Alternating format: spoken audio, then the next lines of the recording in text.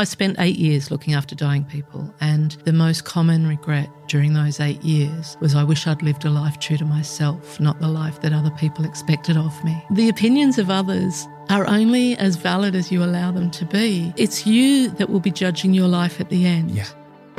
Hey guys, how you doing? Hope you're having a good week so far. My name is Dr. Rangan Chatterjee, and this is my podcast, Feel Better, Live More. What do you think you might be saying on your deathbed? Will you be looking back at your life with a sense of joy and completeness? Or do you think that perhaps you might be consumed with regret? As today's guest shares, it's easy to assume that you will live with great health to a ripe old age and then die peacefully in your sleep wearing your favorite pajamas. But it doesn't actually work out that way for most people. Bronnie Ware is an internationally acclaimed speaker and author of the best-selling memoir, The Top 5 Regrets of the Dying. Published more than 10 years ago, it's been translated into 32 languages and continues to attract new audiences. The book is really about her time as a carer for people at the end of their lives, which ended up changing her own life forever. Now, in our conversation, we discussed the various regrets of the dying and what they can teach us so that we can live better lives right now. We speak about the concept of choice. Everything we do or don't do has a price, be it time or money. And our culture incentivizes what we can measure: salaries, possessions, status, social media likes and comments. But Bronnie urges us to realize the sacredness and value of our time. Is something a choice worth making if it means you have to sacrifice time with your loved ones? Is it worth pushing extra hard for that promotion that may bring you more money, but also more stress and more time away from home? You see, these are decisions that I think we all need to wrestle with from time to time if we are truly going to be living a contented and intentional life. We also talk about the real meaning of regret, what it means to be courageous, and how self-compassion can help us see our mistakes as a natural part of life. And importantly, Bronnie outlines the qualities and habits she observed in those patients who reach the end of their lives with no regrets. What can we learn from these people? Death, of course, can be a topic that many people shy away from discussing. But Bronnie really is a quite wonderful soul who's able to talk about death in a relatable, powerful, and authentic way. Appreciating we're going to die is the first step to getting more out of life. This really was a thought-provoking and intimate conversation. I hope you enjoyed listening. There's something about the truths that people share on their deathbeds that teaches us about life. I mean, reading them for me caused me to reflect on everything in my life, not just my work, family balance, everything. How am I living my life? And I would also say that I think I came across it when I was ready to receive it. Yes. And so I wonder, could you just sort of outline those top 5 regrets of the dying, and then we'll sort of maybe unpick them bit by bit? Sure. Well, the most common, I spent 8 years looking after dying people, and the most common regret during those 8 years was I wish I'd lived a life true to myself, not the life that other people expected of me. And like you say, we'll unpack it. It's a pretty powerful one. The second most common was I wish I hadn't worked so hard. And then the third was I wish I'd had the courage to express my feelings, and that came from a few different angles that we can talk about. And then I wish I'd stayed in touch with my friends. And the fifth one, I wish I'd allowed myself to be happier. I mean, there's so much there. I was rereading them again this morning because for me, I'm always trying to look at root causes. So I'm trying to think, what's the root cause of a particular problem? Not necessarily downstream symptoms. What's upstream from that? And I looked at these 5 regrets and I asked myself the same question. Are they all separate, Or actually is one more of an umbrella where the other four feed underneath? And to me, at least, I felt that first one you shared is almost like an umbrella. I wish I had the courage to live a life. I wish I had the courage to live my life, not the life that other people expected of me. To me, at least, I feel if we get that right, like spending time with our friends, not working so hard, choosing happiness, to me, they feel downstream of that kind of central idea. Now, you wrote the book. When I say that to you, does that land or do you see it differently? It absolutely lands. And despite the amount of interviews and conversations I've had over the decade, no one's ever put it that way before. But it absolutely lands, because if you are honouring that first one and living a life true to yourself, you are going to prioritise work-life balance. You're not going to work as hard. You're going to do things that make you happy, like stay in touch with your friends. You're going to do those other things. And so, yeah, I think that's very well perceived, that if you're honouring your own life, then you certainly have less chance of having those other regrets as well. I mentioned that these ideas came to me at a time in my life where I was very open to receiving them. Yeah. I don't know what would have happened had I come across these ideas when I was in the midst of caring for my father and having a young family and working and being stressed out, burnt out. I don't know. Maybe it would have landed, maybe it would have helped me then. But I get a sense from not only that book, but your other books that I've got here that I've read, that you are very spiritual. I don't know if you resonate with that term, but you come across to me as someone who believes that life unfolds in the way that it's meant to unfold, that we get the right message at the right time. And so for me, certainly, this came to me at the right time. Yeah, I believe strongly in readiness and timing. Absolutely. And it is a divine thing. It's definitely my relationship with divinity that gives me the faith to trust in that readiness and timing. Yeah. And so it didn't come to you at another time. It came to you when it was the right time and when you were ready to receive it. And I know people that have received the book in their 80s, and then I know backpackers that have carried it around Europe in their backpack in their 20s. So I think it just lands where any message just lands when we're ready to hear it. We can hear things repeatedly beforehand, but sometimes, like I'm sure in your time of looking after your dad, raising your family, working really hard, there were other messages similar coming to you from different angles, but you weren't ready to hear them. And so sometimes the message has to be articulated in the right choice of words or in the right language for us to actually hear them. And I think that's where the readiness and timing lines up as well, that life can be saying to you, slow down for a long time, but suddenly you hear it a certain way and it just lands and you think, oh, yeah. Okay. And I think also we get the messages that we're looking for, right? So let's look at this through a different lens. Many people know that idea that if they have gone to a car garage maybe to look for a new car and they're looking at a red car of a particular brand, a particular make, suddenly for the next 2 weeks, they think, oh, wow, there's loads of red cars on the street. Or that particular car is everywhere. It's everywhere. Yes. And of course, it's not that magically over those 2 weeks, suddenly that same car appears everywhere.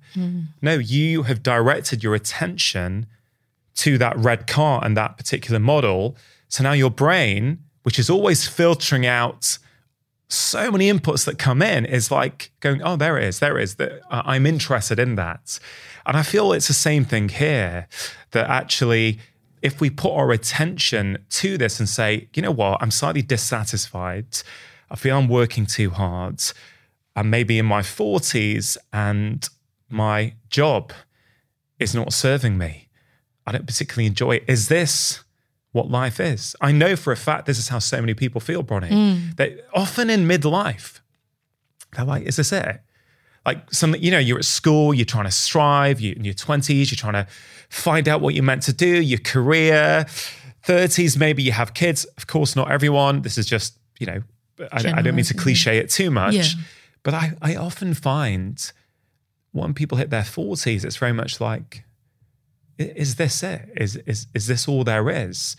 And so I think many people these days are asking themselves the question, what does it mean to live a happy and contented life? Yeah, I think so as well. And I think that the conversation is a lot more public now, which almost gives people permission to question their discontent.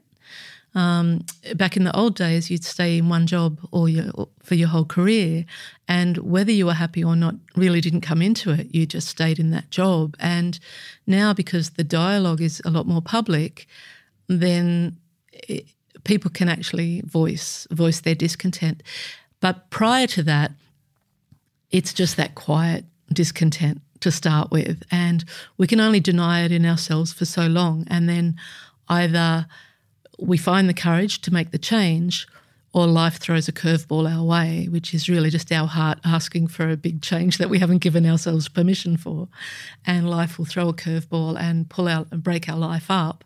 And then we're like, okay, well, I need to reset here. And how am I going to find my way forward differently? Yeah. Let's go to the second regret. I wish I hadn't worked so hard. Now, as a doctor, I've been very alarmed for many years at the growing rates of chronic stress, the increasing rates of burnout. And there was one, I think, recent UK study that suggested that 88% of UK workers had experienced some form of burnout in the past 2 years. Now, this is just one study, right? So I don't want to make a generalization. No, but that's still a lot. Whether it's slightly exaggerated or not, that's an alarming signal in terms of what it says about our culture, about the way that we're living our lives. So there will be people listening or watching right now, Bronnie, who probably feel that they work too hard. How would you help that regret land for them? I wish I hadn't worked so hard, right? So people say that on their deathbed. But for that person who can't see a way out, how is that regret going to help them? A lot of people will think there's no choice but to work hard because of their responsibilities. And, you know, I'm a mum, I have to provide for my daughter, and I get that. I get that there's responsibilities. But around that regret was not making work your whole life. And that was the regret that the patients shared, that they had let their work become their whole identity and their whole life. And then when work was taken away, there was nothing left. And they hadn't spent the time with their family that they wanted, or they hadn't achieved other personal dreams that they had hoped to. And so I think it's a case of just creating a little bit of space. And when, you know, I'm guilty of it, you're guilty of it. I think any of us who have really gone for our dreams or having responsibilities, we've all worked too hard, and we've all worked ridiculously unhealthy hours at some point. But it's about like navigating that, pulling that in a little bit and thinking, okay, well, I'm actually going to show up better for my work if I have a bit of a break sometimes. So I find now, I always say space is medicine. So space is medicine to me. If I leave space in, and I actually have to schedule it in sometimes to have unplanned time that has no agenda, just to allow myself to be in and let the day take me wherever it wants to. When I do that, I return to my work with so much more efficiency and clarity. So I get things done in a shorter time than what I thought I needed.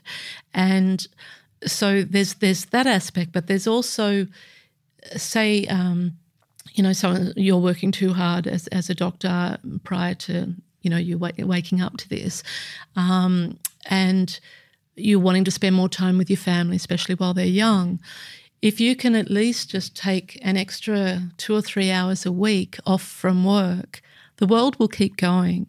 And the more you can do that and make a habit of that, of honouring some part of your life that you're craving, whether that's more time with your family, whether that's getting out on a golf course, whatever it is. So if you can just, if any of us can just think, what would I love to do if I didn't have to work so hard? And then cut out, even if it's like 3 hours a fortnight or something like that, but commit to it and create that habit of it, then life tends to expand and support us because we've shown the courage and the commitment to actually having a better life and living how we want. And so I've found that in doing that, life gifts us with more space or more time to do those things, and everything else copes. And if it's a case of I'm working 60 hours a week, if I don't work that, I'm going to get sacked, well, you're probably in the wrong job. Yeah. Get sacked, find a job that's 40 hours a week or 35 hours a week, and actually try and create some space for your life. I love that idea. Space is medicine. Yep, it's mine. It's my medicine. That's exactly how I treat it. It's really beautiful because there's a macro component to that and a micro one. So as we're speaking, I'm a couple of days away from taking my summer break. Now, this is a big macro thing, which I have fortunately been able to implement over the last couple of years. Before that, I couldn't, but I take a prolonged break now each summer. And as I say that, I wanted to acknowledge that I fully appreciate that not everyone is able to do that. I'm now in a place in my career where I can. And it doesn't mean I completely, don't do any work at all, but I mean, without going into all the specifics, let's say this podcast, for example, the common narrative is that you can't break. The online world demands content. You got to keep releasing. You got to, back it up in advance so you can take your break and keep releasing it. And that's what many content creators do. I just don't want to do it. Well done. And I know it sounds, I don't know how relatable that is to people, but for me in my world, that has been a conscious decision to go, I'm not buying into that. There's only one way that goes. That goes down to burnout, right? That is not the way I wish to live my life. Firstly, my wife is the producer on this show. So if we release all summer, like as a family, there's no switch off there, right? You would just be aware things are going out. You've got to check various things. There's, a show like this has so many things to check before each show goes out. So we just break for 6 weeks. And people say, oh, you're going to lose listeners. It gives someone else an opportunity to get in that slot. And I'm like, you know what? I don't care. I literally don't care because I have worked too hard in the past. And now I realize that actually I want that space in my life. My kids are young. They're off for the summer holidays. So, in 2 days, we're going off for 3 weeks or 3.5 weeks. And I can't wait. There'll be no work. It will just be spending time together, swimming, walking, going out for meals, whatever it might be. Yes. And actually the truth is when I come back, I'm better able to have great conversations on this show. And so when I hear that space as medicine, the term that comes up for me is work-life balance. And I think I don't really like that term anymore, work-life balance, because as you say, there are times in your life when you may have to go all in. And that's okay. I think the problem lies, and I'd welcome your perspective on this, especially, having spoken to people at the end of their lives so much. I think the problem is when that continues unchecked for too long. Like, let's say you've got a business project or you're writing a book and you're going all in for a year. Okay, the problem is that year becomes 5 years and 10 years. And for those 10 years, you're never seeing your wife or your kids. But maybe for that 1 year, that's one aspect I wanted to share with you. But then there's also the micro of space being medicine, whereby can you block out a bit of time each weekend where you're giving yourself that space? Can you block off a bit of time each day, whether it's just 15 minutes to give yourself that space? So I kind of feel it works on so many levels. Yeah, sure does. Sure does. And you're right. I mean, if we're working, especially project-based things, we do go all in and we work like crazy. And often when we're getting towards the end of something, the new ideas are already there for the next thing.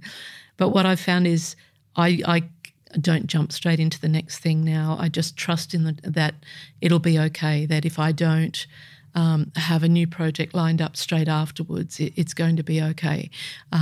Like if there's a gap in between the projects, it's going to be okay. I've come this far. I'm going to survive, and anyone listening has come this far, and they're going to survive. And so I think it's it's really important to acknowledge that regret around not working too hard isn't about not loving your job. It's just not making your job your whole life, and that you do take that other time off. But then on the other levels, those little bits of time, like you just said, 15 minutes or an hour or whatever, it's a habit, and it's like building a muscle. And the more you do those little things, and when I say about this, creating the space, it's space with no agenda. So it's space to lie in your backyard, in your back garden or whatever, and look at the sky. Or you might sort of feel like, okay, I've given myself 2 hours today. I might just go to a cafe and not be on my phone, just sit and have a cuppa and watch people go by. Or I certainly turn my phone off a lot. Me too. And I'm actually off social media at the moment. And for someone who, I have over 1 million books, 1 million readers of 5 Regrets, and that's a huge success. But in terms of my social media numbers, they're really, really small, because I love my social media audience, but I've never prioritised it. And I have a very devoted mailing list, and I write my fortnightly newsletter no matter what. But I don't feel like I'm missing out. I have tried, doing the mass amounts of content and pouring it out there, but I just felt like it was really out of alignment with who I am and how I want to live. And so I'm actually off social media at the moment. I've just said to my audience, I'm just taking a break for a while. And I don't know if I think it's been nearly a month already, but I don't know if that's going to be a month or 3 months. I just knew that I was sick of all that little micro, just the busyness of the tech world. And so I think there's an element of faith in there as well, because whatever your faith is, because you've got to believe, or you learn to believe, that you'll be okay if you do it your own way. And the more that we can actually face the fact that we're going to die and realise the sacredness of our time, the more courage we have to trust in that and to actually think, okay, the world won't fall apart, say, if you don't have a podcast for 6 weeks. If people went off and listened to something else, they're going to come back in 6 weeks. They're going to be hanging out for you to come back. And like you said, you're going to have better conversations when you come back as well. But also, Bronnie, on that, and we're going slightly off the truths here a little bit, but in, I think, the book after The Top 5 Regrets of the Dying, Your Year for Change, 52 Reflections for Regret-Free Living, one of the chapters in that I really loved was called Dissolving the Ego. So this is something I really think a lot about.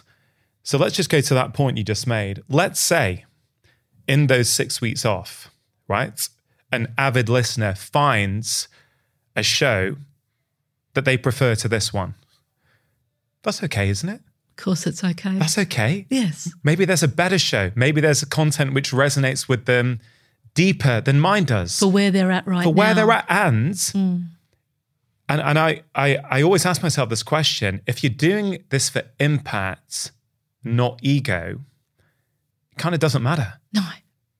You make it matter in your head because we often live according to the constructs that society has conditioned us with. That's the first regret, right? Wish I had the courage to live my life, and not the life other people expected of me. So if you're conditioned from a young age that, as I very much was, that being the best is really important, that external validation is how you measure your self-worth. I mean, these are things that I've really had to unpick over the past 10 years. And now I will say, feel in a very, very good place. Most of the time, I can still fall back into old patterns sometimes, especially when I'm tired or overworked. But generally, I feel pretty good. So if you go down that line of thinking, in fact, let's go to Dissolving the Ego, because I thought it was a powerful chapter. I think it totally plays into these top 5 regrets. You say in that chapter that this is what we are here for, to dissolve the ego. And you shared how you initially used to feel when people would repost your work without giving you credit. And then there was this beautiful idea that there's a legal ramification here and a soul ramification. So I wonder if you could share your thoughts on that. Yeah, I still have readers write to me all the time and say, this has been shared and they haven't credited you and da-da-da. And I have a very loyal audience, so they're always bringing it to my attention. But I have to stop and think, well, I'm the messenger for this, for the 5 regrets of the dying, and I'm very honoured to do that. And I have to earn a living to support my child, but not at the detriment of every other part of my life. So if I spend, and I have followed through legally on a couple of occasions, but if I spend every single minute chasing up every single misuse of my work, well, then I'm wasting my sacred time on things that aren't lighting me up. And so if I can let go of having to be credited for every single thing and realise that I'm honoured to share this message, life is looking after me. My daughter and I haven't had to go hungry yet. You know, we're doing fine. I've gone hungry before she came along. I know what it's like. But life is supporting me enough. And so I just trust that the message will reach who it needs to reach. And so there's the physical side. If I chased it all up, I may get some more book sales because people who don't know the work yet may be drawn to me and get to know me through whatever platforms I'm on. But on a soul level, I just feel honoured that I've been chosen as the messenger for this, that I got to live those experiences that have then shaped my own life massively.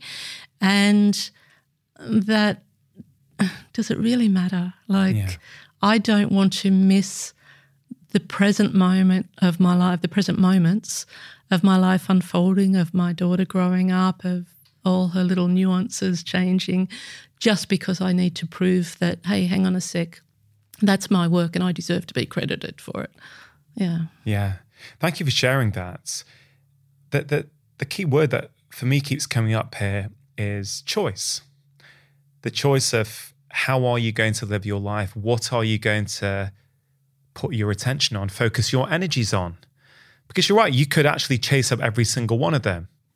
But at what cost? Yeah, exactly. You know, and I kind of feel strongly that this is something we all need to consider in our own lives. Just this idea that every single thing in life that we choose to do or not choose to do, there's a price. Whether it's a financial price, whether it's a time price. And I don't think we often look at that. Yeah. Like I honestly, I think about this a lot, and I'm writing about this in my next book at the moment, this idea that the very best things in my life, they can't actually be measured by the societal definition of success. The amount of time I spend with my children each week, I have no metric I can show people and go, hey, look at me. The intimacy or connection I have with my wife, I don't have a metric I can share with people to show that, right? So the culture incentivizes a lot of things that don't bring us happiness. Like if you have so many more followers, and believe you me, I know a lot of influencers who are deeply unhappy. Genuinely, I've met so many. Yeah. But you would think from the outside, looking at the numbers, that would be incredible. And so it's great to hear you as a very, very successful author who's made a conscious choice to go, you know what, I don't have time or energy for social media. You know, I'll do what I can when I can, but that's not the best use of my time. Yeah, well, the thing is, though, Rangan,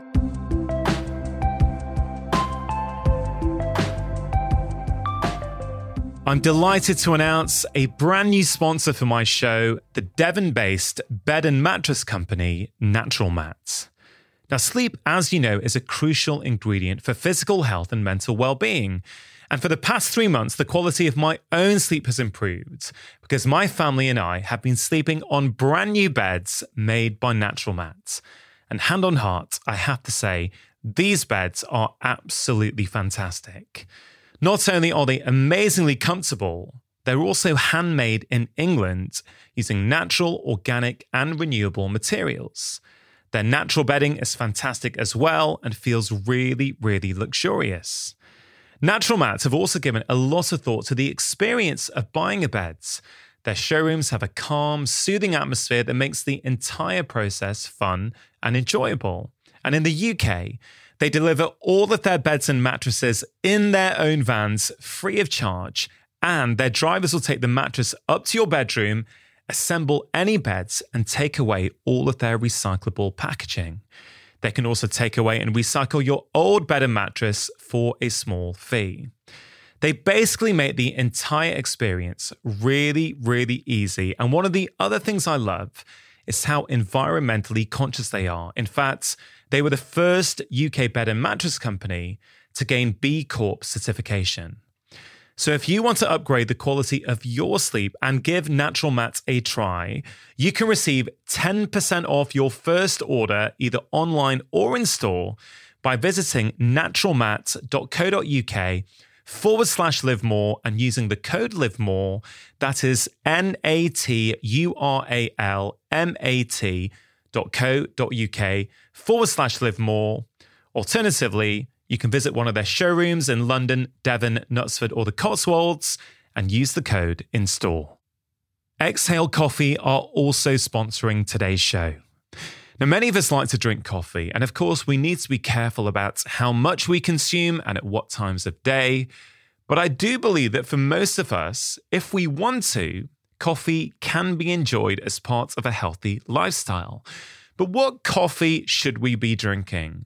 Well, the truth is that not all coffee is made the same. And about a year ago, my good friend, Dr. Rupi Aujla, also known as the Doctor's Kitchen, who has been on this podcast on 2 occasions in the past, recommended to me that I check out Exhale Coffee, and I've been drinking it ever since. Not only is the taste exquisite, it's also one of the healthiest coffees out there. Exhale Coffee is the first coffee to be sourced, roasted, and lab tested specifically to maximize its antioxidant and anti-inflammatory potency. An independent lab test showed 1 cup of Exhale Coffee has the same antioxidant power as 1.8 kilos of blueberries or 55 oranges. It's also optimized for high levels of polyphenols, which are really good for our gut health. And incredibly, Exhale don't add anything to their coffee to achieve this. Instead, they have a unique process that's designed to retain more of coffee's natural healthy compounds while keeping out contaminants like pesticides and mycotoxins. And for those of you avoiding caffeine, the good news is that they also have a delicious decaf, which contains no nasty chemicals. In fact, Exhale Coffee is what I drink myself and offer to all of my podcast guests before they come into my studio. For listeners of my show, Exhale Coffee are offering 50% off your first bag in a subscription. There's no minimum term and you can cancel easily at any time. To get 50% off your first bag in a subscription, go to exhalecoffee.com/livemore and use the code LIVEMORE. That's exhalecoffee.com/livemore.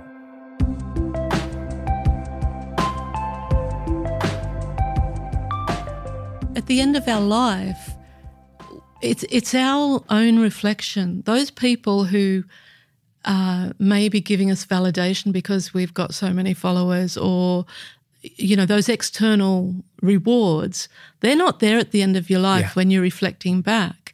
And there'll probably be new regrets down the track. I wish I hadn't spent so much time online, because those things that you're saying can't be measured, the time, you know, the beautiful relationship with your wife and with your children, they help you show up in the world as a happier person or as a more peaceful person.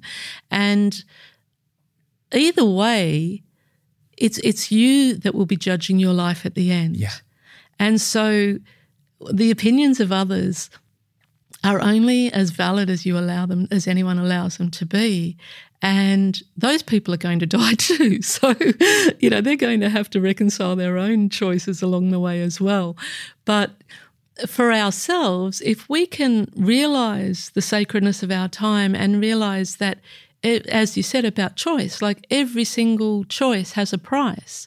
Everything has a price, definitely. And if you can realise that every choice you make or you don't make has a price, then you actually start looking at, is this worth the price? Yeah. And so in your case, you're saying it's not worth the price of going gung-ho and losing time with your family. You've prioritised the price on that. And I agree. I remember one time I was really nomadic. I had no responsibilities at all. I was living in the back of an old four-wheel drive that I'd just taken the seat out and thrown a mattress and curtains in. And there was one, and most of the time I loved it, but there was also a real emptiness driving me in those years and a loneliness. And I was listening to the Chris Christopherson song. I think it was me and Bobby McGee. He says, freedom's just another word for nothing left to lose. And that's where I was. I was as free as the wind, but I had nothing to lose. And I realised in that moment, just driving along and listening to that freedom had a price. And I was glorifying my freedom, and I still, it's one of my highest values. I still love freedom. But it had a price, and I started weighing it up. Is this price worth it for me now? Like, am I at the point where the cost of this is actually detrimental or advantageous to me? And I realised then it was becoming detrimental. So if you can realise that every choice you're making does have a price, you just think, well, do I want to pay that price? And also, it's what works for you at that time in your life, right? We can change our priorities. Maybe going around in a van, being nomadic was great at a particular point in your life. For a while it was. Until it wasn't. That's right. Right? Yeah. And I think all of us have this stuff going on in our lives. There's choices we make, there's behaviours we do that work until they don't. Until they don't, yeah. And so I feel it's a constant... I feel one of the most important skills we can learn is the ability to reevaluate. We all sometimes, as we've said, have to overwork, or we feel we have to. But there's a price to that, and maybe that price is worth it. Maybe that gives you a better job that allows you to take care of your family and yourself in a better way. Great. But unfortunately, many people keep doing that, and they retire at 65 and realize they have no relationships left. And, I'm sure that would have come up many times for you. Absolutely. I think also that conversation about ego, I think it's so important. I face similar things. I have a beautifully loyal audience who will say, hey, Rongan, listen, they shared your work and they're not giving you credit. And once I got an email or a message on Instagram saying, oh, this school has basically taken your 4-pillar plan and put it on their website without giving you credit. And then I think self-awareness is such an important skill. So if I look back at that honestly, my initial feeling was, oh, they've not credited me. And then I very quickly thought, wait a minute, Rongan, this is a school, right? They're taking these ideas to help the kids with their physical well-being and their mental well-being. And you know what, mate? You didn't kind of invent this stuff yourself. You've been influenced by the books you've read, the people you have followed over the years. And yes, you've tried to put it across in your way. For some people, it's been helpful. For others, maybe not so much. I think there's a real humility to go, I didn't invent this stuff, right? I'm just a messenger of things that I think are useful. So what would it say about me if I was then going to get a bit frustrated with a school for sharing material that's going to help them? And I get it. It's easy, as a successful author to say, oh, that stuff doesn't matter. I imagine someone else at a different stage in their creative life, for example, it may be problematic. So I do want to acknowledge that. But there's something there, isn't there, about our ego and what's really driving us? Yes. Yeah, I think so. And it is wrong if people are intentionally stealing your work and not crediting you. And it is wrong. But if you can like follow up sometimes if it needs to be followed up and let people know, hang on, I'm not cool with this, but at what price? Like, is stopping them worth what you've got to give up to do that? And so it's just constantly weighing it up in life, and we are always at different stages. And so initially, I would have been ropeable if people were sharing my work, and I had worked so hard to even get the book out there. It had taken me 14 years to become an overnight success. And so if people were sharing my work then, I would have been like a vigilante and been after them. But then I started coming back to what I'd learnt through my meditation practice, that we are here to dissolve the ego. And now, occasionally my team will send a message to someone and say, can you please credit Bronnie because you're using her work? But most of the time I just want to focus on where I'm at now, and I'm working on other things now. Yeah. I guess the deeper, more spiritual question is any of it really our work? That's right. Is it? No, of course it's not. And I say that as a challenge to ourselves and to all of us. Like, none of us come out. We're all influenced, aren't we? Yes. You're influenced by those interactions. Yes. And I find that's just for me personally, a very helpful way, a very calm way of interacting with the world. That, hey, listen, you're a songwriter. I'm also a songwriter. And so many songwriters will say that it's not my song. It just came through me. It just came through me. That's right. And I think we're not only gifted with being the channel for any expression, any creative expression, but in doing so, we're gifted with the courage that we've had to find to bring it through and release it into the world. And so we're sort of receiving indirect rewards besides the monetary side as well. And because you're very vulnerable when you release something into the world, and you have to break through that resistance of how it will be received, or will it even be received, just having the guts to do things like that is a personal reward anyway, and expands us on a spiritual level. So I just always feel grateful and honoured when stuff comes through me, and delighted because it's so fun creating. And but I've reached the stage where I now create regardless of what outcome, and I still need to earn money. I still need to support my family. I've got big dreams like everyone else. But some things I'll release into the world won't really become big incomes, or even incomes, really, just very small things. But I've really enjoyed doing them and having them out there. And then there's other things that I'll do that will actually make me really good money that my heart was into, but not massively. It was just like, I feel called to do this now, I'll do that. And it's like, oh, okay, that's surprising. I guess one of the ironies is that when you wrote your blog, The Top 5 Regrets of the Dying, you probably never, ever imagined that this would turn into a worldwide sensation, selling millions of books. So it's funny, we can say that actually some things I'm just going to put out there for the joy of them, rather than because of what will come on the back of it. But I guess maybe the best art is the art that we put out without any expectation at all, because that landed in a way that you can't predict. You couldn't have got together with a branding team and figured it all like, oh yeah, this is going to land, right? It wouldn't have worked. There's a certain beauty to the fact that you just put it out there and it blew up. And I don't think it blew up initially, right? No, I had 25 rejections for the book. No, so I wrote the blog and it took about 6 to 8 months. So hold on. So when did you write the blog? In 2009. So you wrote a blog called The Top 5 Regrets of the Dying in 2009. After I Googled good blog topics. Okay. So after good blog topics. And what was Regrets of the Dying in there? Yeah, because I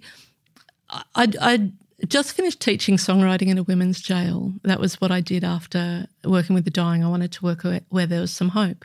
And so I had this random idea. I'm going to teach songwriting in a women's jail. Never been inside a jail, had no skills in teaching, but somehow managed to get some funding through a philanthropic mob and set up this program. And so then a music magazine asked me to write an article about that experience. So I wrote that blog, and then I thought, why aren't I writing more? I love writing. I always had pen friends as a kid. I'll start a blog.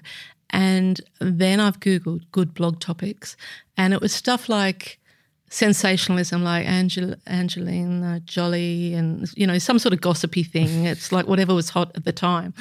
And I was just like, oh, no, I certainly can't write about Hollywood sensationalism.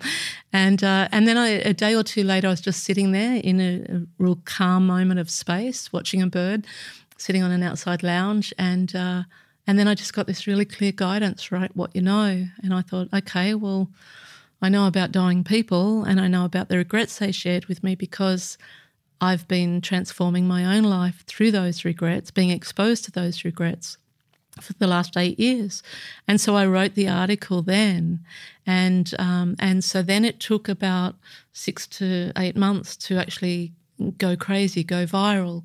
And it was actually during that time that I sunk into a really heavy, my only and first experience of depression. And so as I was coming out of that, and I just said to life, I'm bored of being sad, just show me a new way forward. I can't look after dying people anymore. I certainly can't go back to being a bank manager, which I was, decades before that.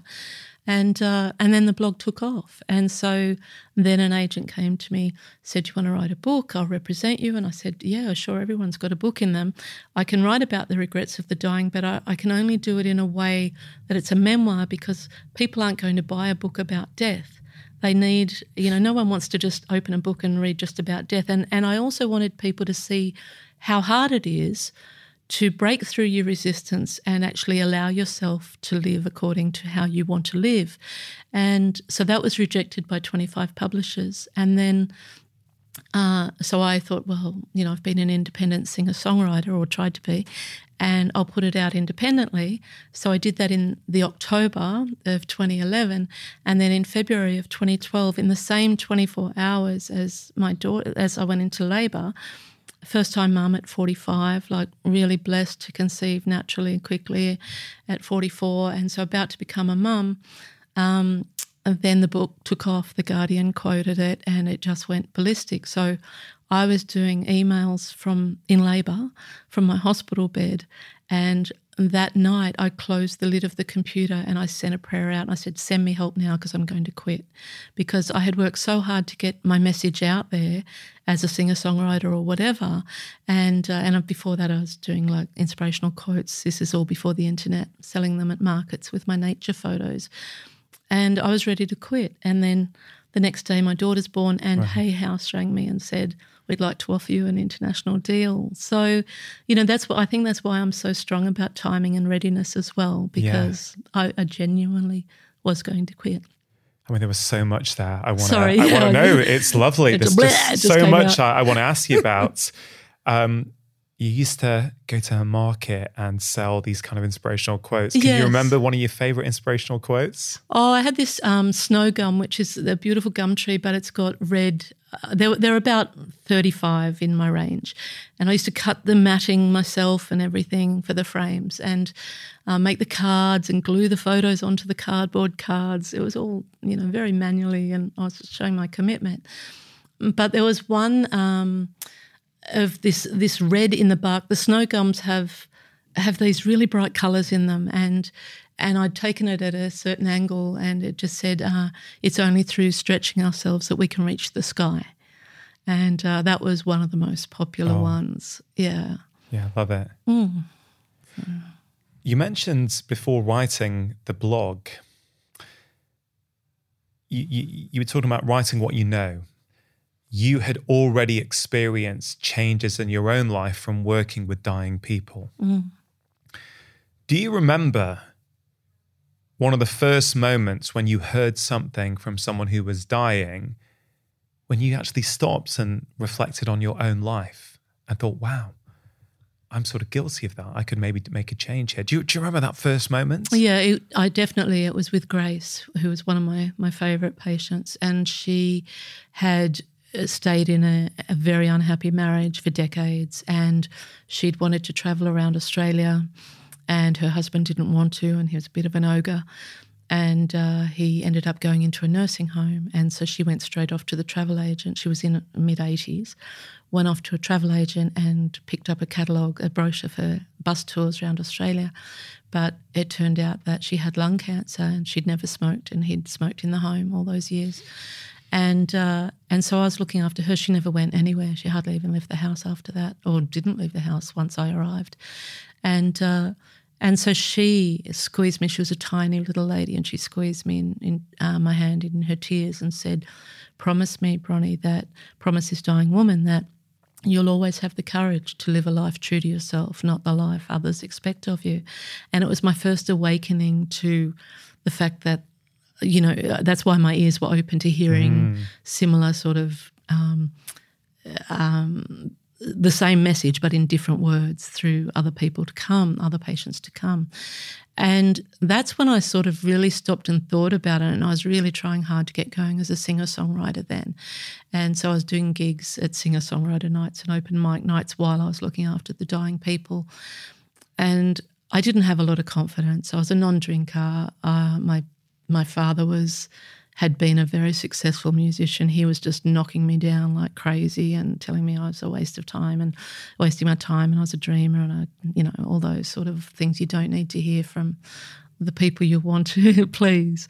But I remember the anguish and the heartache of Grace in that moment, and I thought, what does that mean? Like, what does that look like to live a life true to myself, not the life that other people expect of me? And because I'd left the banking industry, a good career, I'd sort of been really condemned in the family from that as well. And a good, in inverted commas. I had a good job. A good career. I had a good job and a good career. What are you trying to do now? And, it used to be a running joke, oh, where is she now? What's she doing now? And all I was trying to do was find my way. And thankfully my mum always believed in me, and even at one point she was so scared, and I said to her, if you can't have faith in me, have faith in my faith in me.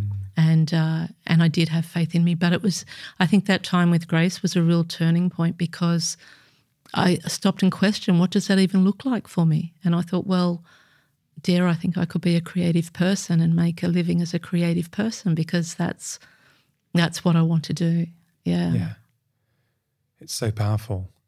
I guess just that experience, whether it causes us to overnight transform our lives, which it probably doesn't for anyone, it just opens a door, doesn't it? Yes, it's a start. Just opens a little door to go, oh, wow, there may be another way. I'm, I guess, biased in terms of my friend circles and how I grew up.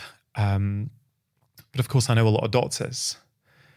And I know a lot of doctors who went into medicine because it is a good job to do. Not necessarily because it was their calling. And certainly in Indian immigrant families in the West, it is highly valued being a doctor. So many of us end up in medicine, not always because we have a deep desire to be a doctor. That's the truth. Yes. Right? And it may be a truth that people don't want to hear or acknowledge, but it's honestly, it is a truth. So the way I see the world, it's a truth. And okay, let's play this out. Let's say there's a doctor listening to this right now who's 44, right? Let's say they're married. Let's say they've got kids, they've got a mortgage, but they don't like their job. And they feel trapped. And they feel, hey, listen, Bronnie, these regrets all sound pretty cool. I get what you're saying, but I have no choice here, right? I've got a mortgage. I've got children to feed. This is what I trained to do. I've been doing it for 15 years now. There's nothing else I can do. What would you say to them? I'd say there's always a choice. It doesn't mean it's easy making significant changes, but there's always a choice. Do you need to live where you're living? Do you need to live in such a big house? Do you need to have such a big mortgage? Could you sell your practice and work what's called as a locum? Like, could you go part-time while you start studying for something else, or could you drop one day a week to start, putting your toe in the water of some other direction? It doesn't have to be the shock of dropping everything in one go. But could you drop 1 day a week, or could you reduce your mortgage, or, could you relocate and choose a simpler life? How much of what you're doing is the responsibilities that you've created for yourself, or how much is it because you're worried what other people will be thinking of you if you're not a doctor anymore? Yeah, wonderful advice. So many questions there that I think relate to all of us. I think all of us can think about those and reflect, because it's not a one hit where you just read the book and suddenly change everything. It's a constant reevaluation, isn't it? Yes. Yep. When you were sharing the story of Grace, I actually started thinking of my dad, because Dad's work and his overwork and chronic stress for 30 years, where he effectively only slept for 3 nights a week for 30 years. He was working that hard, day job, night job, to provide for his family, and all kinds of things which I've spoken about on the show before.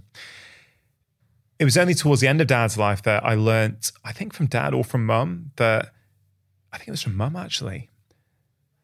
I think it was after Dad died, that Dad had always planned in retirement, so at 65, I'm going to go back to India and set up some street clinics and help kids and families who don't have anything.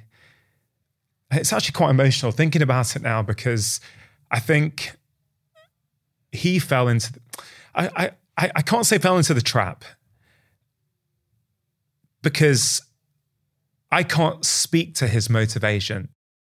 If Dad was still alive now, I would have to ask him, was it worth it? He may say, actually, what was worth it? To leave India, to come here, to set you and your brother up, to be able to provide for my family back at home. Yeah, getting lupus, kidney failure, nearly losing my eyesight, all that stuff.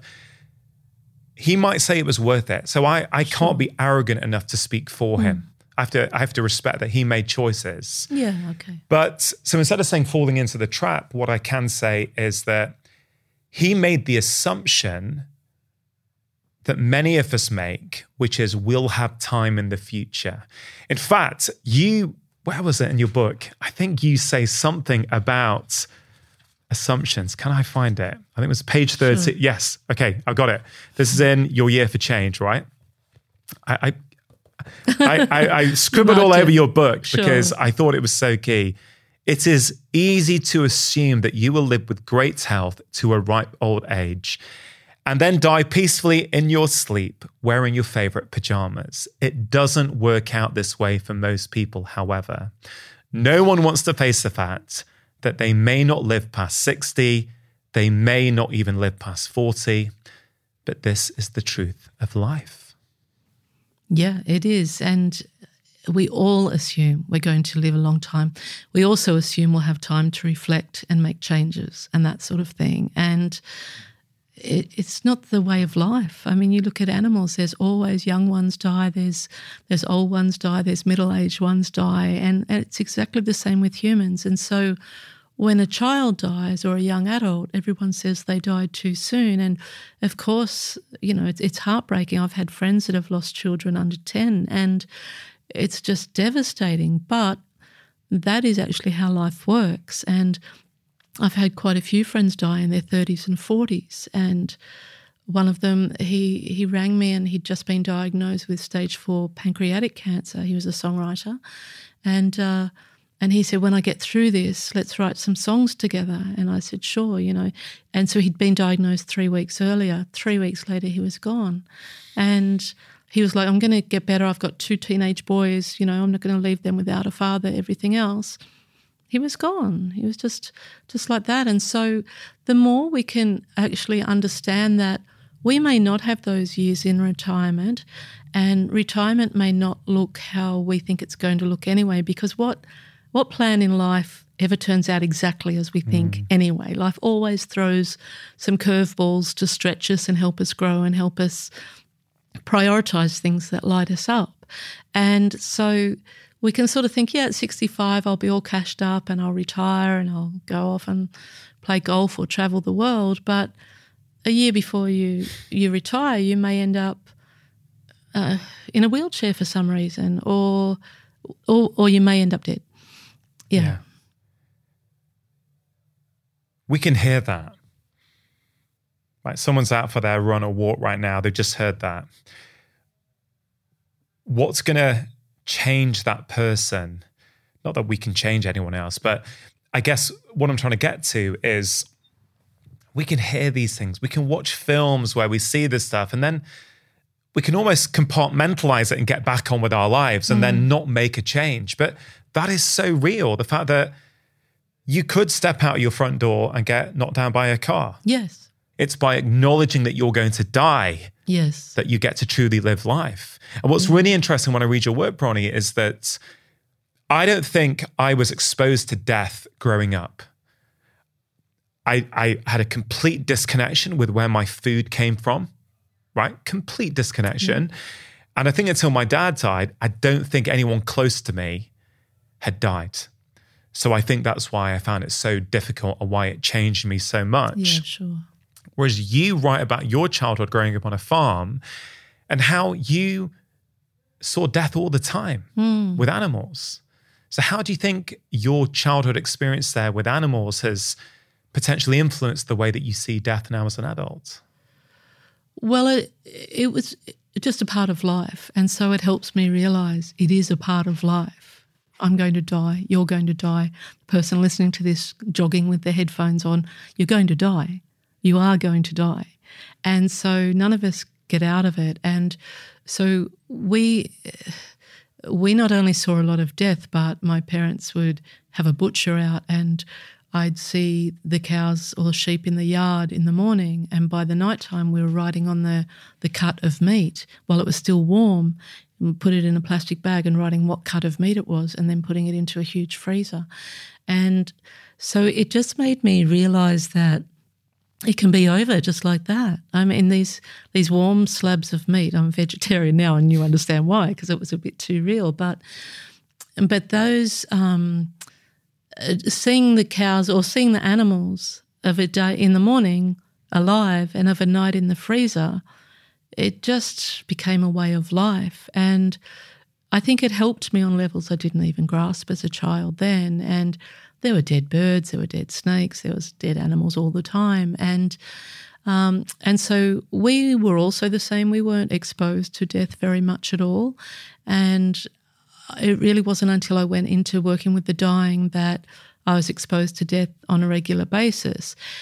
But even with the first person I looked after, Ruth, that I speak about in the book, even though it was a shock to me to find myself in palliative care unexpectedly, that knowledge of growing up on the farm and knowing what a dead body looks like helped it not be too weird. Yeah. It's really fascinating. Would you say maybe because of that experience and your life experience that, like, how do you see death? Do you fear your own death? So for me, I don't have a fear of death at all, not the physical and not the after, because I've seen enough people in a state of joy right at the moment before they've died. And not a lot, but enough to realise there's something to return to. There was such a state of recognition.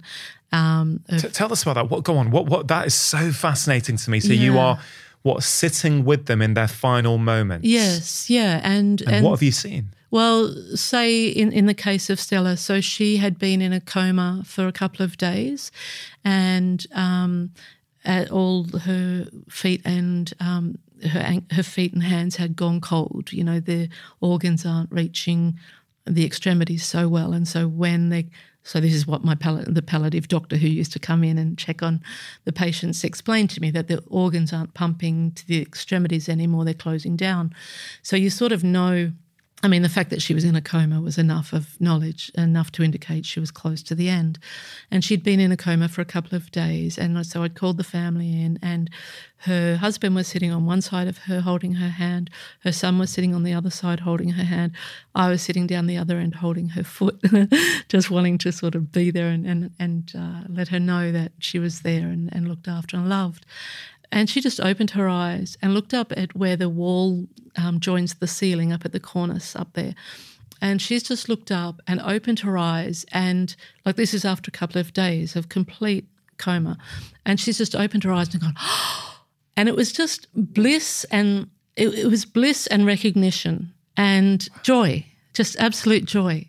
And this elation on her face, and her son and husband are looking at me, and I'm looking at her, and then she's just sort of like done that, and then she's gone, and her eyes rolled back, and she was gone, and I just like it was really it was life-changing for me in that moment. Though she was only the second person I'd ever looked after, so then the family are saying, "Is she gone? Is she gone?"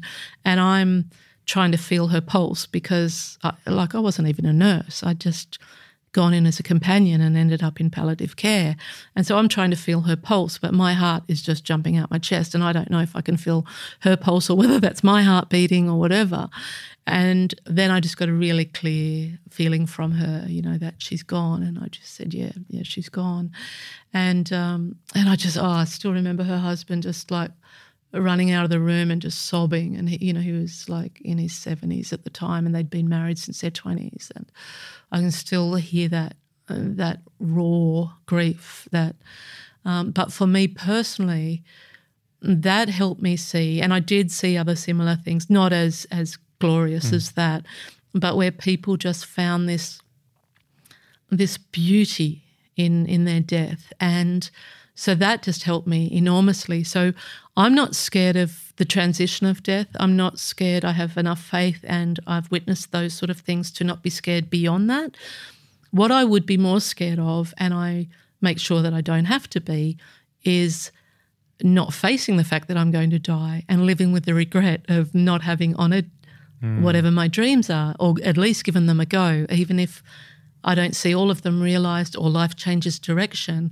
At least I can die knowing that I've given them a go. I would be more scared of that, of delaying my dreams and of not honouring it when I've witnessed the anguish and pain of regret. And I mean, they just sound like words, but when you've witnessed, this is anguish, like full-on heartache, when you've witnessed that repeatedly, then you don't find the guts to follow your dreams, well, you'd have some pretty big self-accounting to do at the end. So for me, that would be a bigger fear than the actual death.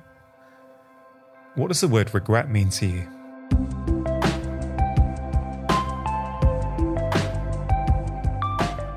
Just taking a quick break to give a shout out to Vivo Barefoot, one of the sponsors of today's show. Now, I am a huge fan of Vivo Barefoot shoes and have been wearing them for over 10 years now, well before they started supporting my podcast. And they really have had a huge impact on my own life and the lives of many of my patients. You see, I've seen so many benefits when people start wearing Vivos. Improvements in back pain, hip pain, knee pain, foot pain, even things like plantar fasciitis. And contrary to what you might initially think, most people find Vivos really, really comfortable. In fact, many people who try them tell me they would never go back to wearing cushioned shoes. Just before the summer, I picked up their Primus Light 3 shoes, which I absolutely love. So if you're not sure where to start, that could be a good one to start your Vivo journey with. And if you're interested in giving these shoes a go for your own children, the Vivo Kids school range is now back in stock for the new school year. If you or your family have never tried Vivos before, please remember it is completely risk-free to do so, as Vivo offer a 100-day trial for new customers. So if you're not happy, you just send them back for a full refund. They are the only shoes that I have worn for over 10 years now, and my wife and children also love wearing them.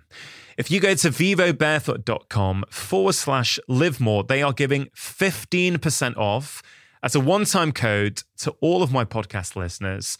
Terms and conditions do apply. To get your 15% off codes, all you have to do is go to vivobarefoot.com/live more. AG1 are also sponsoring today's show. Now, nutrition is, of course, really important for our health, not only our physical health, but our mental health as well. In fact, I have seen on many occasions that improving nutrition can help people who are struggling with anxiety. Now, I want to make it really clear, in an ideal world, everybody would get all of their nutrition from real whole foods. But I know from over 2 decades of seeing patients that a lot of people struggle to consistently find the time to get the nutrition that they want. Does that sound familiar? Do you often have the best intentions for your diet, but then you find that life gets in the way? I get it. I really do. This is one of the reasons why I am a fan of good quality whole food supplements like AG1. Now, AG1 is a foundational nutrition supplement that delivers comprehensive nutrients to support whole body health. It's a science-driven formulation of 75 vitamins, minerals, probiotics, and whole food source nutrients. And the best thing of all is that all this goodness comes in one convenient daily serving that tastes really, really great. AG1 has been in my own life for over 5 years now, and I genuinely think it is one of the best whole food supplements out there. It can help support energy and focus, gut health and digestion, and it also helps support a healthy immune system. So if you want to take ownership of your health, it starts with AG1. For listeners of my show, you can try AG1 and get a free 1-year supply of vitamin D and 5 free AG1 travel packs with your first purchase. All you have to do is go to drinkag1.com/live more. That's drinkag1.com/live more.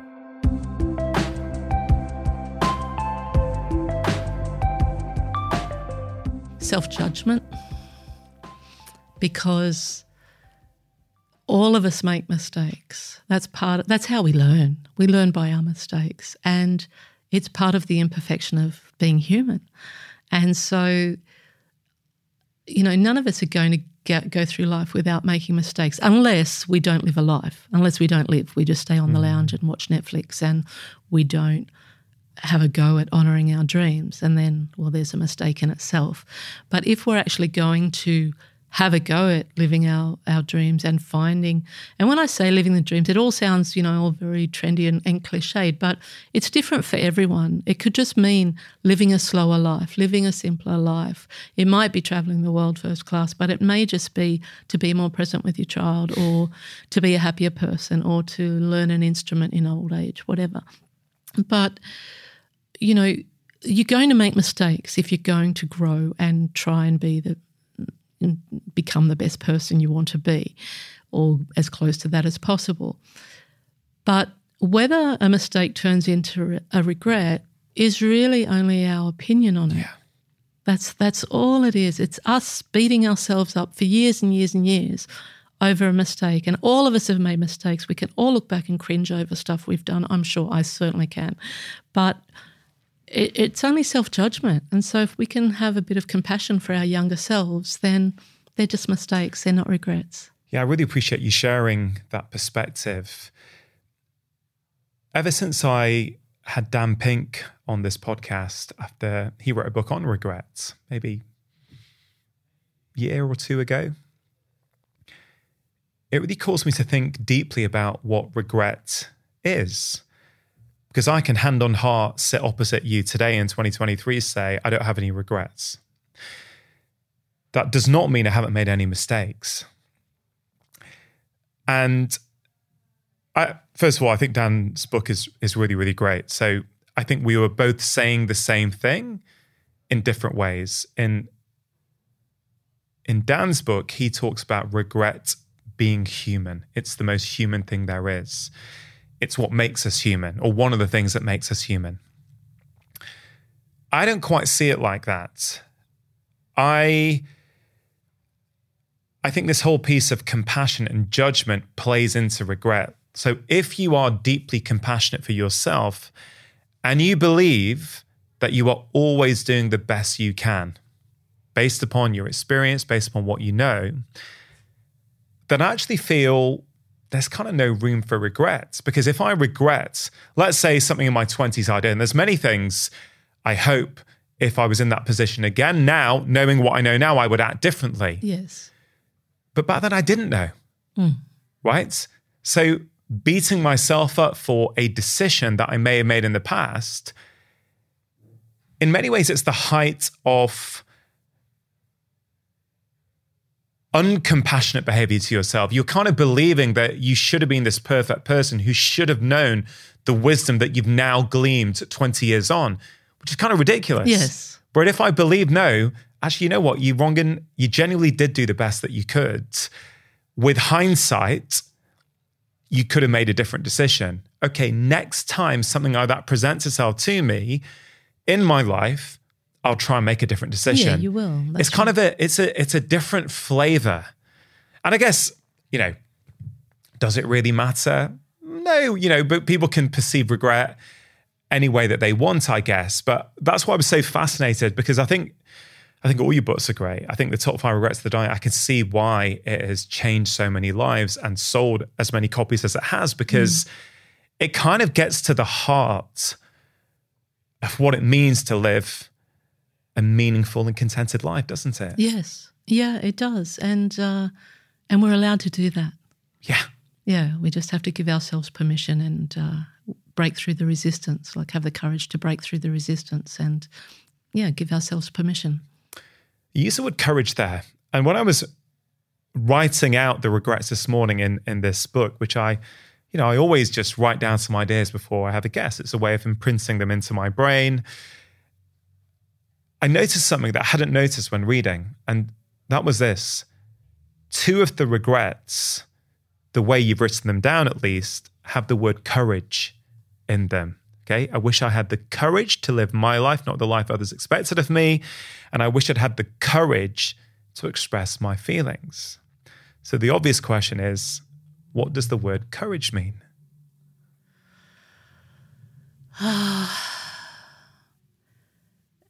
I think it just, for me, it means breaking through the resistance. And any fear is just resistance to either what is or what could be. And so to me, courage is that force that can say, I'm scared, but I'm still going to do this. It's like the dismantling of the walls that stop us doing things. And what stops us from having courage? Being scared of our potential, being scared of receiving, being as amazing as we can be. Yeah. So, and that can be being scared of what other people think of us. It can be scared of failing, which really just comes down to what other people think of us. It can be scared of wasting time trying for something and it not landing how we think. But we're still going to grow through that, and we're still going to become a better person as a result of anything like that. So, yeah, I mean, it's an abyss. There's just one layer after another after another. Wasting time, you just mentioned. Again, something I've been thinking about a lot recently is it possible to waste time? Because again, the term wasting time is a negative judgment, right? Yep. Ultimately, we spend time.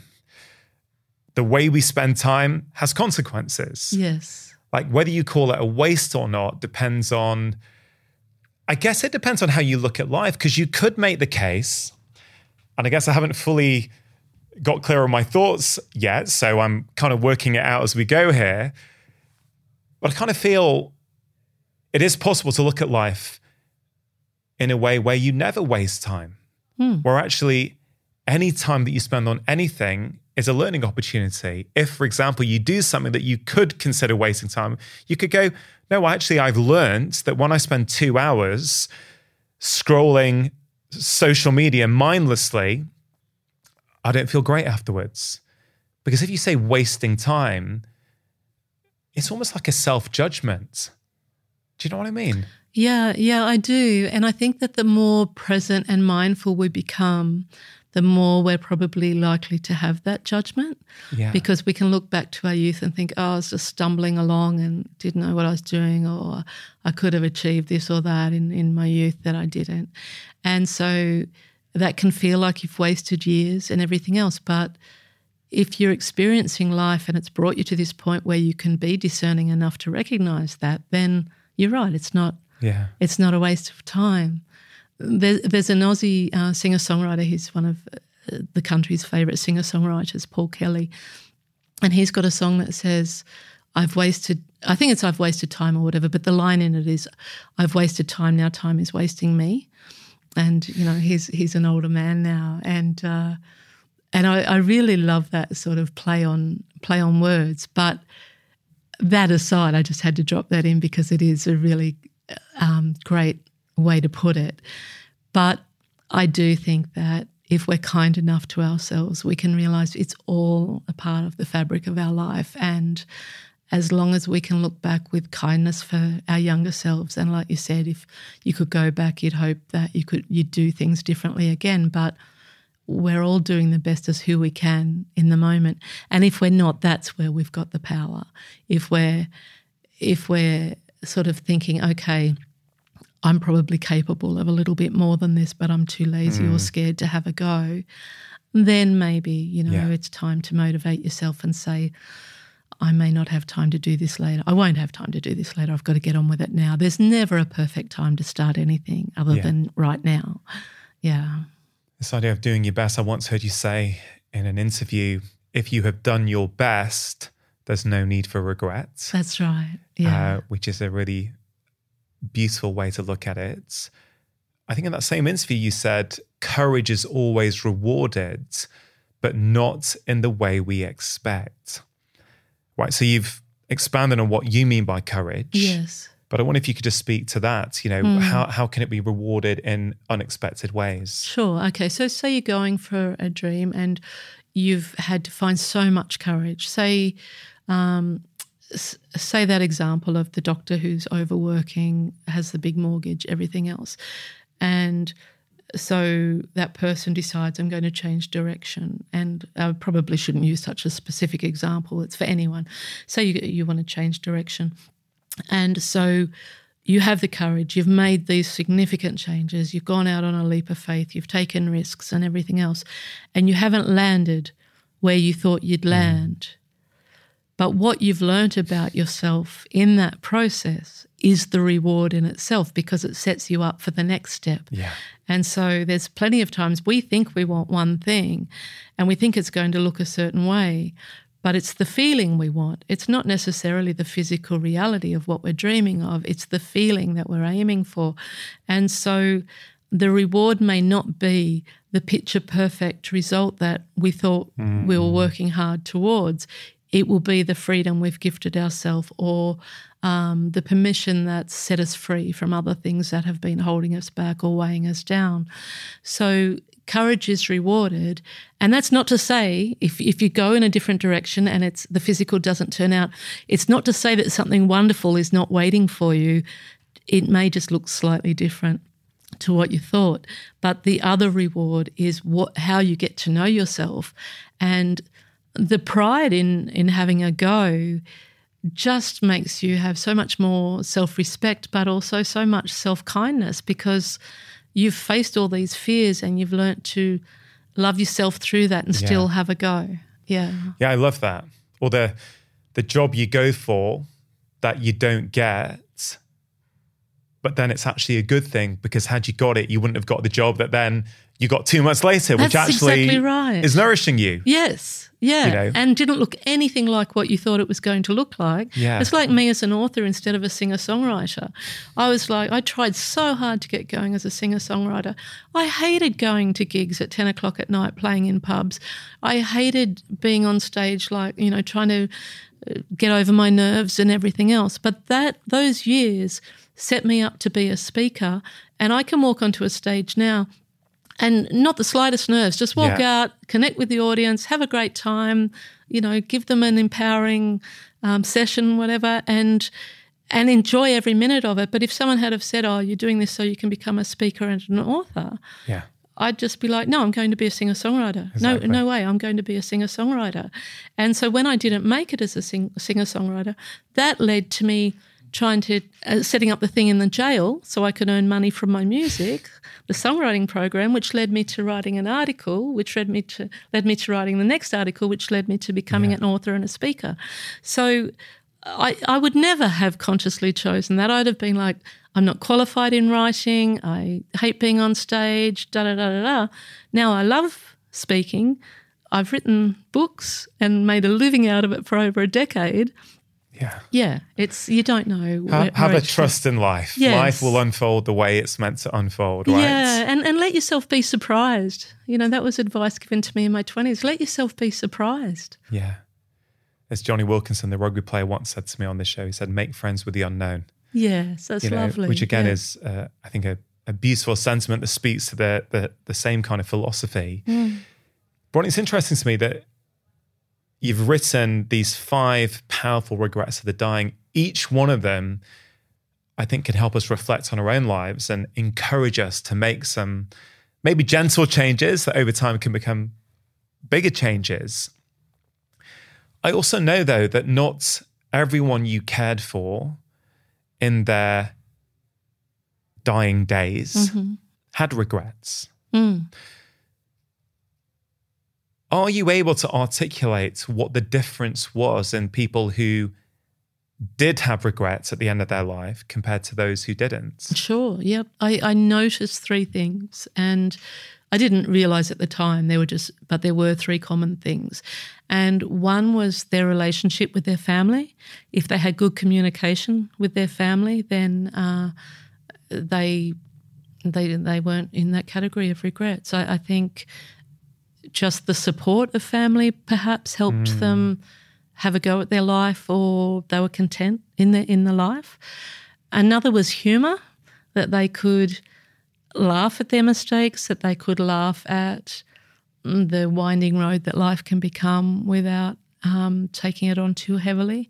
And the other was faith, that they just trusted there was in the bigger picture, that everything was fine the way they'd lived, and they had a faith to go home to, sort of thing. So, and that's, do you mean religious faith? Yes, yeah. And so I'm not saying that every person who had faith didn't have regrets.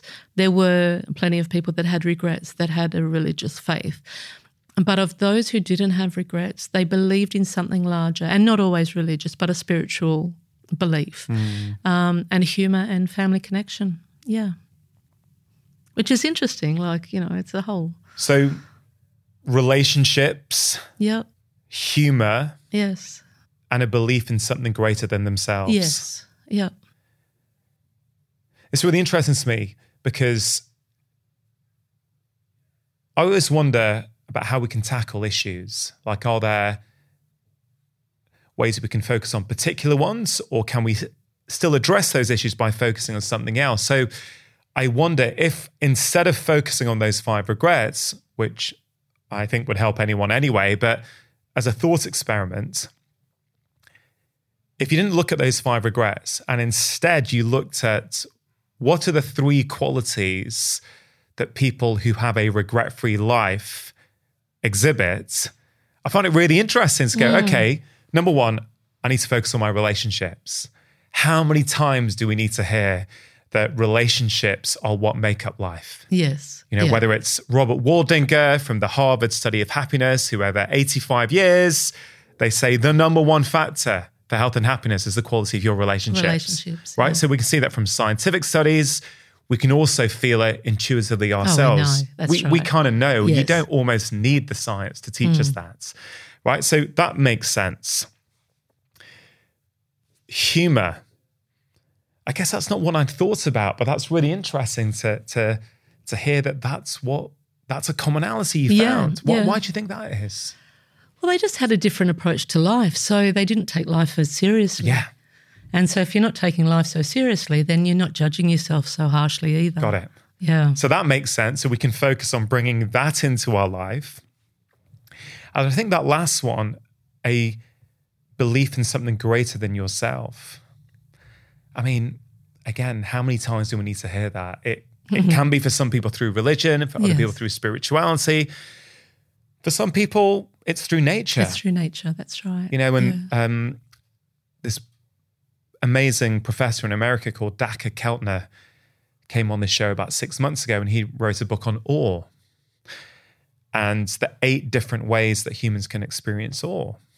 And one of them is nature, right? And he talks about the power of awe and what it does to us. But I guess that kind of speaks to point 3, and what we're talking about is a belief in something greater than yourself. Interestingly enough, although when many of us think of awe, we think of nature, he also shared in a different chapter that birth and death are also human experiences where we really feel awe. I love that. Yeah. And I can understand that too. I mean, we can understand it from birth, but from death as well, because how incredible that the spirit can be extracted from a physical body and leave that body behind. And it is an extraction. And, you know, that 1 minute there can be a life force inside this collection of cells, and the next minute it's just a vessel, an empty vessel. Yeah. Like that in itself is absolutely worthy of awe. Yeah. Yeah. And I love the fact that I love the fact that despite our supposed evolution as humans, that we still can't explain it. No. I love it. Thank goodness. Thank really. goodness. Yeah. I don't want us to be able to explain that scientifically. I love the fact that there's a mystery there. It's like, I don't know, I think it adds to the magic of life. Yeah, and that in itself becomes worthy of awe, you know, that it's too big and beautiful and magnificent to be able to articulate into little words, into language. Do you feel that everyone would benefit from spending time with people who are dying? Oh, yes.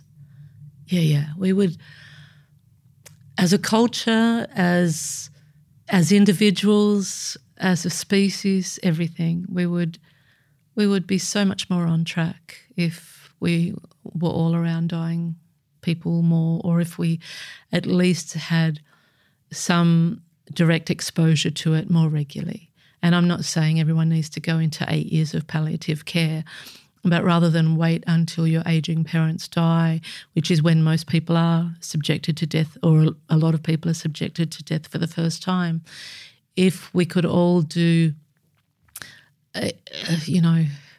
a week a year or a few days a year or something like that, and actually witness a death, then I really believe it would it's such a great question, Rongan, that I just think it would totally change the direction of humanity, because we would let go of all the nonsense, of all that empty achieving, and prioritise what's truly important, and then we would work as a team rather than against each other. I mean, even this idea of intergenerational connections, I think, speaks to that. And what I mean by that is, in the era of nuclear families and in the era that we live in now of incredible loneliness and isolation, I think there's something incredibly special about transgenerational communities, friendships, you know, kids spending time with their grandparents and their great-grandparents, you know, holidaying together, all of you, where you're experiencing people at different stages in their life. It may not be on their deathbed necessarily, Yes. but I think even that gives a richer perspective to life that we often lose when we're just with one generation. I agree. Yeah, I agree. And the intergenerational doesn't necessarily need to be family either. It could be neighbours or some sort of community. And like my daughter at the moment, she's with her grandmother and they're shocking together. They're up to so much mischief and sugar and stuff that I just, but I've just got to let it go. And, they're both so excited to be hanging out together while I'm away. And my grandmother had such a beautiful influence on me as well. And I just, we're not meant to do it just singular like that. Really not. No. Something I've been thinking about, Bronnie, about your experiences is to do with mental faculties. So my understanding is that most of your experience with dying people was with people who did not have Alzheimer's. So it was with people who were able to clearly articulate to you the things that they wish they had done differently. Yes. First of all, am I right in that assumption? Most of them. Occasionally, if there were no shifts, I would take on like a shift in a nursing home, or I did have one woman who had Alzheimer's at home. But 90% of the people I looked after were exactly that. They could converse. Because I think that gives you one perspective. One of the things that many people now are experiencing is family members or parents with Alzheimer's. So they're dying, but they're not necessarily getting the wisdom from them that you received. They're not getting the life philosophy at the end, because some of the mind or some of the personality that we have known and associated with that person is no longer there. So I guess I'm really interested in how your experience might help someone. If there's someone listening who is in that situation right now, let's say their mum or their dad has Alzheimer's and they're not the person they used to be. Is there anything in your experience, do you think, that could help them? Firstly, my heart aches for them, because that's almost worse than losing them suddenly, to actually watch the demise of someone you love. But in my experience, I actually had a patient who I was looking after, and she was all mumble jumble, and the words don't make sense at all. They're not even words anymore. They're like syllables from one word matched with the syllable of another. And she hadn't been coherent at all for well over a month that I'd been working with her. And then one day I was with her, and I used to always put lotion on my patients' hands and give them feet massage and brush their hair and that sort of thing. And one day I was walking her back to the bed, and she had a bed that had the walls up, so she couldn't get out. Like, she was pretty much locked in the bed, in the hospital bed at home. And we were getting her back. I was getting her back from the shower, and we were walking along, and I had some cream that I was going to do her feet, and I dropped it, and I bent down and I sort of laughed and said, "Oh, hang on a sec, hang on," and I've picked it up again. And she just looked at me as clear as you and I and just said, "I think you're lovely." And I just said, "I think you're lovely too." And she gave me a hug, and then I said, "Well, shall we get you back to bed?" And within 2 seconds, she's blah, blah, blah, back to the Alzheimer's language. So I guess what I would say to anyone is that even if they can't express themselves in a clear, coherent way, and maybe they can't always receive what you're saying, don't stop saying it, because there could be a moment of clarity that they actually hear you say, "I love you," or they're very present with you, even if they can't articulate it. And so don't stop loving them, and don't stop communicating with them just because they can't reply. Yeah, that's beautiful advice. And it also, I think, speaks to how little we really know about the mind and what it is that makes us who we are. Like, are they still the same person? well, to the outside, maybe not, but maybe in their own experience, they are. Who knows? We don't know that. It's an endless, fascinating field. It isn't. Yeah. I don't want to speak too much about my mum because I don't feel it's my place to say. But one thing I will say is that this year has probably been the most difficult year I've had in over a decade because mum was admitted to hospital on Christmas Day night last year. She was in for 3 weeks and, you know, she's back at home, but she's not the same person that she used to be. Mm. And I found it really hard, particularly in the early part of this year. I would even go as far as to say it's only in the last 2 or 3 weeks that I feel a degree of acceptance and peace with the new normal. But I've been asking myself these questions a lot. You know, what is it that makes up mum? You know, is the fact that she maybe can't articulate herself in the way that she used to, does that make her any less? Does that make her different? Mm. And I think half the time it's our own issues we have to get over. And I say that with compassion because it's hard. You know, I went through all kinds of stuff. Will I ever have a conversation with mum again in the same way that I used to?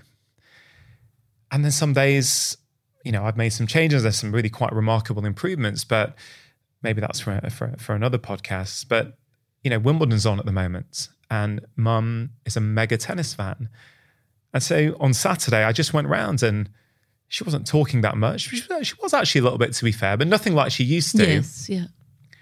And we just sat there and I held her hand and watched the tennis. We were watching a game together. And I just don't know. How can I know what impact that is or is not having on her? But I think it speaks to what you're saying. It's kind of like, don't stop loving them. Yeah, don't write them off. Don't write them off. Yeah, yeah. While you're saying that, I also thought about, do you know the book My Stroke of Insight by Jill Bolte Taylor?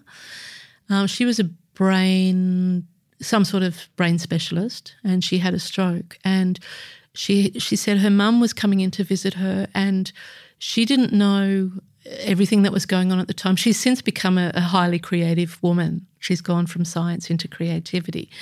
But she said she remembers that everyone was getting excited about her mum coming in to visit her in hospital. And she also gives like advice, you know, like close the blinds and how oversensitive people are in that situation. But in terms of her personal experience, when everyone was getting excited, she didn't know who this person was in that moment. She now does. And she didn't know what the excitement was, but she knew when her mother arrived that she was loved and she felt really safe and loved by this person. And she couldn't conceptualise that was her mother at the time, but she knew that she was loved, and it left her feeling really safe when everything else was overstimulating while she was sort of finding her new way forward. And just that feeling of everyone being excited made her happy. And she just sort of thought, okay, and all the energy sort of shifted, like this is lovely. And then the love she felt from her mum carried her through to come out the other side. Yeah. Wow. I think about what you just said earlier as well, Rong, and that sometimes it's about our own perception of it all and what we have to change to adapt to those changes. And it is what it is right now.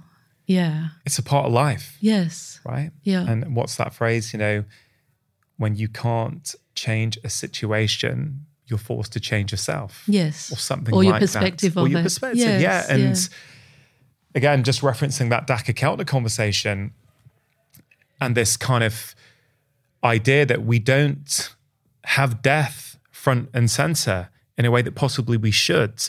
Possibly if we were all exposed to death a bit more, that we'd realize this is a part of life. And actually, in Daca's book, he shared the Japanese concept of wabi-sabi, which is this idea that all living creatures, living things go through a 5-stage process.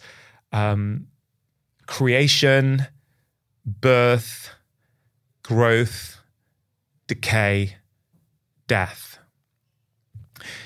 And I was reading that in February of this year. So things were very, very raw for me. But I got to say, reading that helped me. Yes. Because there was a brutality, there was a brutal honesty to it.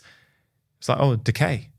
Yeah. Mum's body and brain is starting to decay. And so you could start accepting the changes. Yeah. And it's slightly counterintuitive because you're like, oh man, that's too much. But I actually found it really helpful. I thought by putting words to what this is, I was like, yeah, Mum's had creation, birth, growth. Now she's on the final path of decay before at some point it will be death. Yeah. Doesn't mean I find it easy. No, but it helps you. But it has helped. Intellectualize it a little bit. Yeah. Intellectualize it. Yeah. I mean, Bronnie, listen, there are just so many concepts that come up from your work. We could speak for 5 hours. I know you've flown to the UK for just a few days. I don't know how you're dealing with jet lag, given that you come from Australia. Yeah. How are you dealing with your jet lag? Oh, not too bad. I'm just going to bed a bit earlier and still waking, about 5, whereas I normally would wake about 6. But I'm okay. You're okay. Australians have a different concept of distance, and because towns are a long way away, and like for me, I think, oh yeah, Mum lives just down the road. It's an hour and a half drive down the road, and we'll drive down just for lunch some days and come back. And so I won't say I'm invincible, but the second leg is only from Dubai to England, so that's like 6 hours after a 14-hour first leg. So it's like, it's all relative, isn't it? Yeah, it's like, I'm fine. I survived that one. I'll be right. So yeah, I'm doing okay, and I do live very gently. I very much honour my limits, and without using them as an excuse for laziness or anything like that, but knowing that, okay, if I'm going to show up well, I have to have a good night's sleep, or I have to not overload my days and that sort of thing. I'm very, very, I've learnt to be very good at honouring limits, The intention at the start was to unpick each one of those 5 regrets, and we got waylaid. Maybe it's my fault, but that's the way these conversations go. I kind of feel, though, we pretty much covered them all through our wandering conversation. I think so. And of course, the book's there where people can read about them in detail, and the various people you sat with and the things you learnt. It's an incredible book. I can see why it's been so impactful and continues to do so. This podcast is called Feel Better, Live More. When we feel better in ourselves, we get more out of our lives. Now, of course, when we can appreciate, really appreciate the idea that we're going to die, arguably that's the most important thing we can do to help us be present and get the most out of our life. So right at the end, Bronnie, I always love to leave a few actionable ideas that people can think about. Maybe they can't apply them straight away, but at least if it helps them change their perspective a little bit and just encourages them to reflect on maybe there's a different way of doing things. I wonder right at the end then, do you have any final words of wisdom for people who may feel a bit stuck and a bit lost? Yeah, I would just say that they're allowed to be happy, that they deserve their own permission to be happy, and more than anything to realise that they are going to die, that you are going to die, and every single day is a gift. There's people that can't even get outside today. They're not well enough and they don't even get fresh air. So if you can find gratitude in whatever is going on, find some sort of gratitude in your life right now, then you're already on your way to living a regret-free life. Bronnie, you're doing incredible work. Thank you for coming on the podcast. Oh, it's been an absolute pleasure, Rongan. Thank you. Really hope you enjoyed that conversation. Do think about one thing that you can take away and apply into your own life. And also have a think about one thing from this conversation that you can teach to somebody else. Remember, when you teach someone, it not only helps them, it also helps you learn and retain the information. Now, before you go, just wanted to let you know about Friday 5. It's my free weekly email containing 5 simple ideas to improve your health and happiness.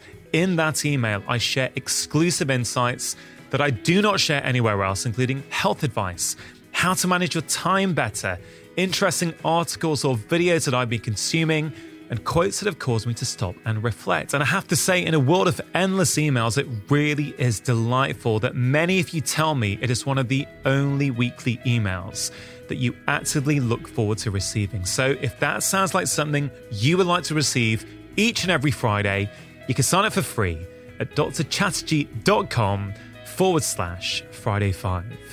Now, if you are new to my podcast, you may be interested to know that I have written 5 books that have been bestsellers all over the world, covering all kinds of different topics: happiness, food, stress, sleep, behavior change and movement, weight loss, and so much more. So please do take a moment to check them out. They are all available as paperbacks, ebooks, and as audiobooks, which I am narrating.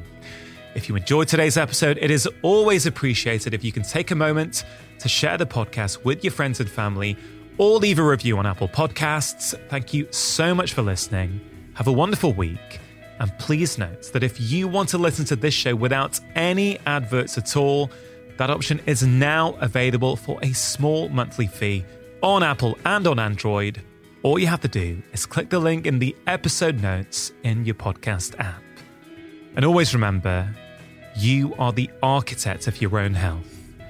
Making lifestyle changes is always worth it, because when you feel better, you live more.